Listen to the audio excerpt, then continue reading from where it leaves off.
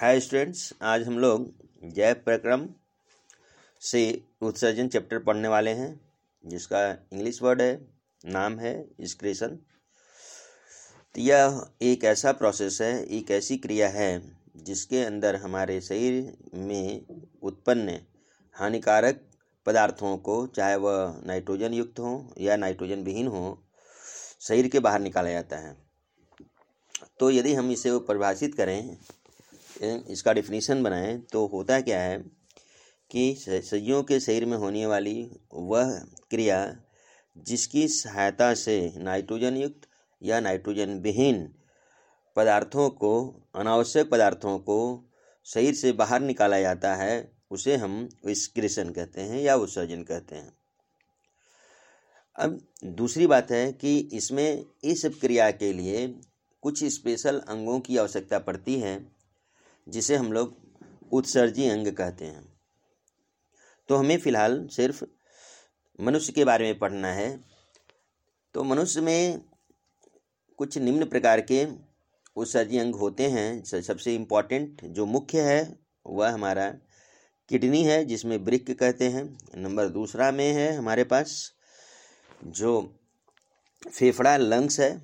Number तीसरा जो है हमारा स्किन है, और चौथा है हमारा लीवर, यकृत।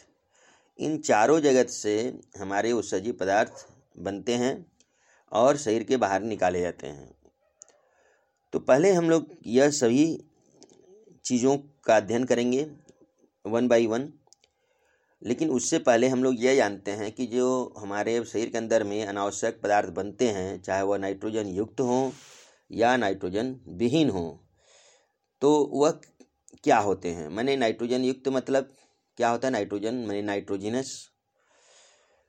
तो वे उत्सर्जी पदार्थ जिनमें नाइट्रोजन उत्पन्न मैंने होता है, मैंने वे उत्सर्जी पदार्थ जिनके अंदर में नाइट्रोजन होता है, उसे हम लोग नाइट्रोजन युक्त या नाइट्रोजिनस उत्सर्जी पदार्थ कहते हैं, एक्सक्रीटरी प्रोडक्ट कहते हैं। फॉर एग्जाम्पल, जैसे यूरिया हुआ, अमोनिया हुआ, यूरिक एसिड हुआ। और उत्सर्जी पदार्थ है जैसे नाइट्रोजन विहीन, माने जिसके अंदर नॉन नाइट्रोजिनस, माने जिन उत्सर्जी पदार्थ के अंदर नाइट्रोजन नहीं होता है, उसे हम लोग नाइट्रोजन विहीन उत्सर्जी पदार्थ कहते हैं। उदाहरण के तौर पर हम लोग ले सकते हैं कार्बन डाइऑक्साइड को, क्योंकि कार्बन डाइऑक्साइड में नाइट्रोजन नहीं होता है, और कार्बनिक अम्ल को लिया जा सकता है। तो इस तरह से दो तरह के हमारे पास नाइट्रोजन युक्त और नाइट्रोजन विहीन उत्सर्जी पदार्थों का हमारे शरीर में निर्माण होता है, और उसको शरीर के बाहर निकालना अति आवश्यक होता है, जिसके लिए उत्सर्जन की क्रिया होती है। अब आइए चलते हैं कि सजीवों में उत्सर्जन कितने प्रकार के होते हैं, किस तरह के होते हैं। तो अब यहाँ हम लोग जो उत्सर्जी पदार्थ डिस्कस करने वाले हैं, वह सभी जंतुओं में देखेंगे। तो पहला है एमिनो अम्ल उत्सर्जन, जिसको बोलते हैं हम लोग एमिनोटेलिज्म। यह इसमें क्या होता है कि उत्सर्जी पदार्थ एमिनो अम्ल होता है और उसको बाहर निकाला जाता है। यह क्रिया होती है जैसे घोंघा में, सीप में यह दिखता है, इस तरह का उत्सर्जन। नंबर दूसरा होता है अमोनिया उत्सर्जन, जिसको हम लोग बोलते हैं, इंग्लिश वर्ड है एमोनोटेलिज्म। इसमें नाइट्रोजन का उत्सर्जन मुख्यतः अमोनिया के रूप में होता है। फॉर एग्जाम्पल, यह जटिल कशेरुकी और उभयचर के अंदर इस प्रकार का जो उत्सर्जन की क्रिया होती है। नंबर तीसरा आता है यूरिया उत्सर्जन। इस प्रकार का जो उत्सर्जन है मेढक में होता है, मनुष्य में होता है और स्तनधारी में होते हैं। इसमें क्या है कि नाइट्रोजन का उत्सर्जन मुख्यतया यूरिया के रूप में होता है, जो यूरिया यकृत में माने लीवर के अंदर में अमोनिया और कार्बन डाइऑक्साइड की प्रतिक्रिया के फलस्वरूप बनती है। याद रहे, मनुष्य के अंदर यकृत में किसके साथ, अमोनिया और कार्बन डाइऑक्साइड दोनों के बीच में प्रतिक्रिया द्वारा यूरिया का निर्माण होता है और इस क्रिया को हम लोग यूरियोटेलिक कहते हैं। इस तरह के जंतुओं को यूरियोटेलिक कहा जाता है क्योंकि यूरिया को शरीर से बाहर निकालते हैं, जिसमें मनुष्य भी आते हैं। और एक चीज़ और ध्यान में रखना बहुत ही ज़रूरी है कि मनुष्य के अंदर में अमोनिया जो है सबसे हानिकारक उत्सर्जी पदार्थ होता है, लेकिन यह कुछ क्षण के लिए ही रहता है और बाद में यह यूरिया में चेंज हो जाता है, तो इसलिए इसका उतना इफेक्ट नहीं पड़ता। और नंबर 4 में आता है यूरिक अम्ल उत्सर्जन। मतलब कुछ सरीसृप वर्ग, कुछ कीट, कुछ पक्षी जो होते हैं उनके अंदर यूरिक अम्ल उत्सर्जन होता है, जिसको हम लोग बोलते हैं यूरिकोटेलिज्म। इसमें नाइट्रोजन यूरिक अम्ल के रूप में होता है और यूरिक अम्ल लगभग ठोस अवस्था में उत्सर्जित किया जाता है। और यूरिक अम्ल उत्सर्जित करने वाले जंतुओं को यूरिकोटेलिक कहते हैं।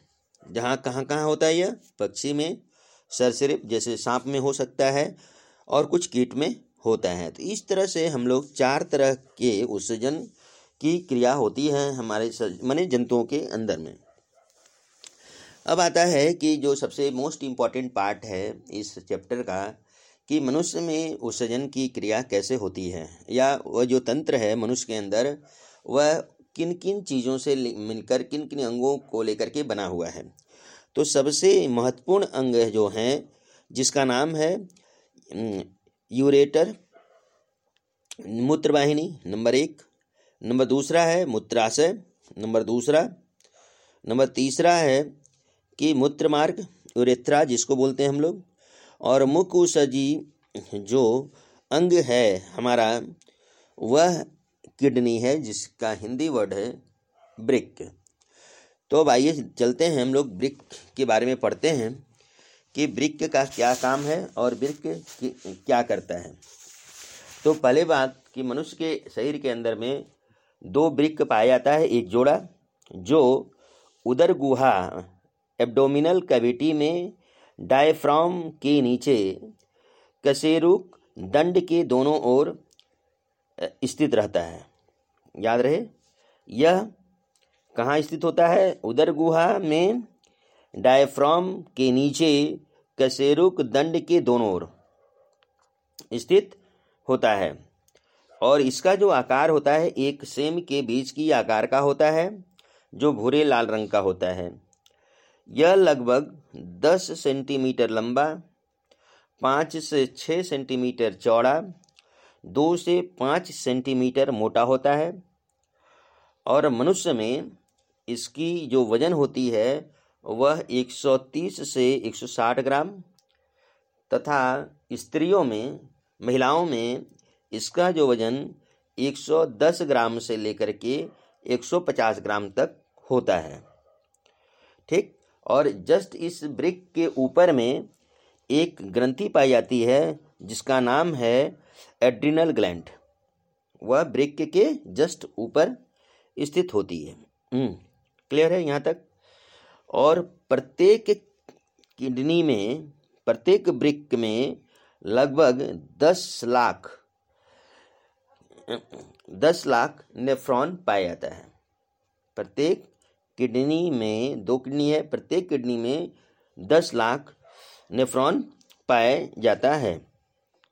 तो अब आइए यह देखते हैं कि किडनी को 2 भागों में बांटा गया है, एक ऊपर का हिस्सा और एक नीचे अंदर का।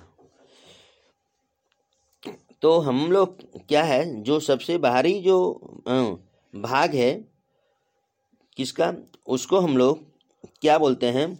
कॉर्टेक्स। और जो अंदर वाली भाग है उसको हम लोग बोलते हैं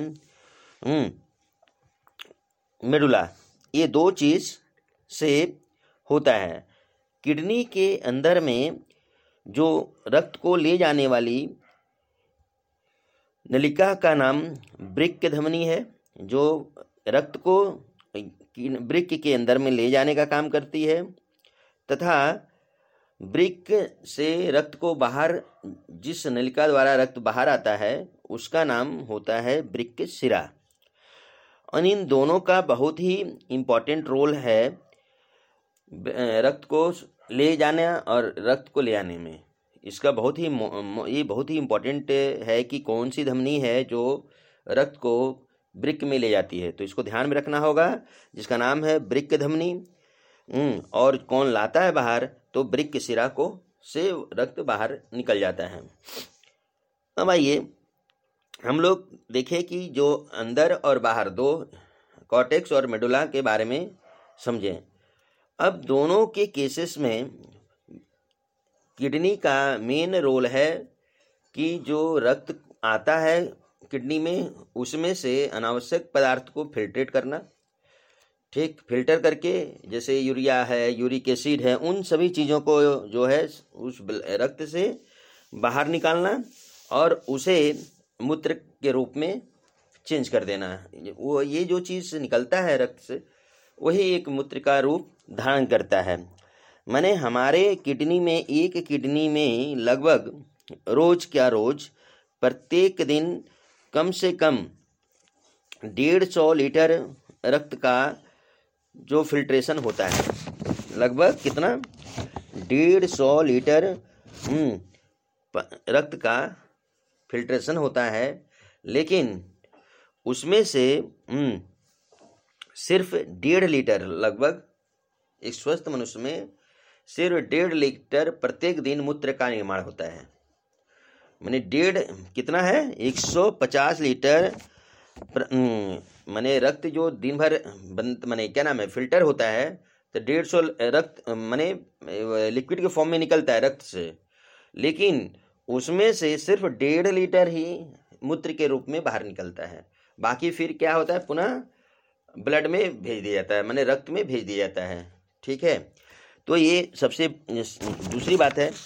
तो इस तरह से हमारा जो वृक्क है वह काम करता है और मनुष्य के शरीर के अंदर से जो यूरिया है वह मूत्र के रूप में बाहर निकाल दिया जाता है। अब इसको हम लोग माने एक डिटेल्स में एक अलग क्लास में आपको बताएंगे कि ये कैसे क्रिया पूरी होती है वृक्क के अंदर में, जिसमें नेफ्रॉन का क्या रोल है। क्योंकि नेफ्रॉन क्या होता है कि हमारे किडनी के अंदर में, एक किडनी के अंदर 10 लाख होता है, और नेफ्रॉन को कहते हैं कि नेफ्रॉन की किडनी की रचनात्मक और क्रियात्मक इकाई है। क्या है? नेफ्रॉन किडनी की रचनात्मक और क्रियात्मक इकाई है। तो इस नेफ्रॉन को जब तक हम लोग नहीं समझ पाएंगे तो किडनी का पूरा जो रोल है, क्या काम करता है, वो नहीं समझ में आएगा।